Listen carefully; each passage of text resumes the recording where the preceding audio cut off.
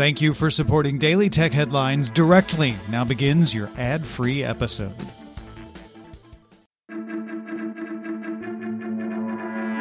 These are the Daily Tech Headlines for Thursday, February 24th, 2022. I'm Rich Straffolino. Meta CEO Mark Zuckerberg identified creating an advanced AI voice assistant for its mixed reality products as a top priority. Meta envisions a voice assistant able to pick up contextual clues in conversations, collecting data points from facial expressions, eye movement, and hand gestures in addition to voice cues. Meta began working on a self-learning AI neural model called CAIRaoke to power this assistant, with portions of the technology in testing on Portal smart displays. Ukraine's State Service of Special Communications and Information Protection said a number of government websites and bank sites were hit with a massive DDoS attack. The agency said this represented a continuation of DDoS attacks against Ukrainian targets that began on February 15th.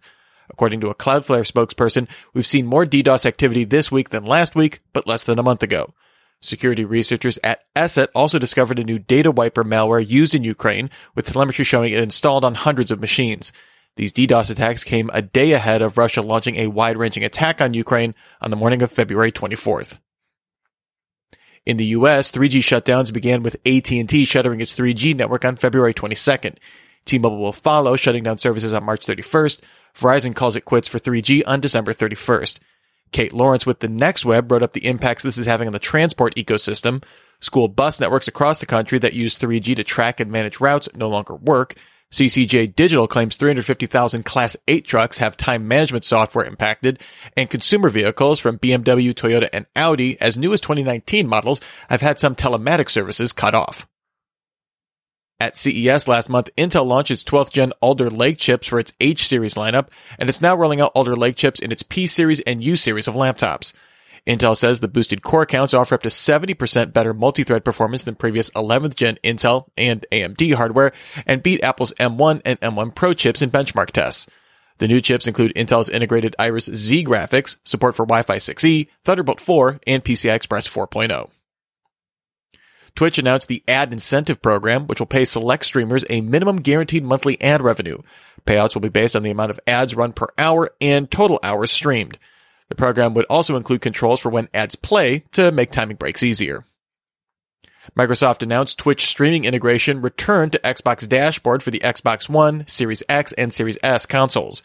Microsoft originally removed Twitch integration from Xbox One's dashboard in 2017, although users could still stream through the Twitch app.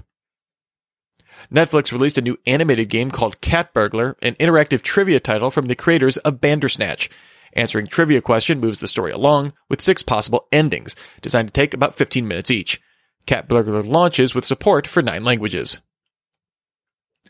Cloudflare intends to acquire Area 1 Security in a $162 million deal. Area 1 offers an email security product to stop phishing attacks before they get to inboxes. Cloudflare said it will add this to its existing suite of security products. Motorola announced the Edge Plus, known as the Edge 30 Pro outside of the US. It comes with flagship Android 2022 specs, including a 6.7-inch 1080p 144Hz OLED display and IP52 weather resistance. The phone supports a separately sold active stylus with pressure sensitivity and remote functions like Samsung's S Pen. Moto promises 3 years of security updates with the device.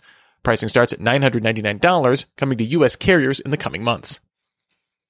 Oppo announced its flagship Find X5 Pro phone. Aside from typical 2022 Android flagship specs, it includes a 1440p 120Hz OLED display, a ceramic back, and IP68 water and dust resistance. It offers a pair of 50-megapixel sensors for its primary and ultra-wide cameras, as well as a 13-megapixel telephoto. The cameras were developed in partnership with Hasselblad and use a new in-house developed Mari Silicon X imaging NPU with claimed improvements for low-light video. Pricing and release dates are being finalized by region.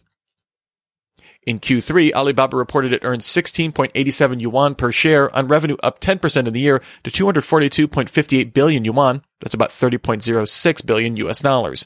That missed on analyst revenue expectations and the slowest growth for the company since its 2014 US IPO. In its China e-commerce business, the company saw its customer management revenue, its biggest source of revenue, down 1% of the year to 100.09 billion yuan. Reddit launched a mobile app redesign. This adds a new Discover tab, personalized recommendations, and new community and profile menus in its navigation pane.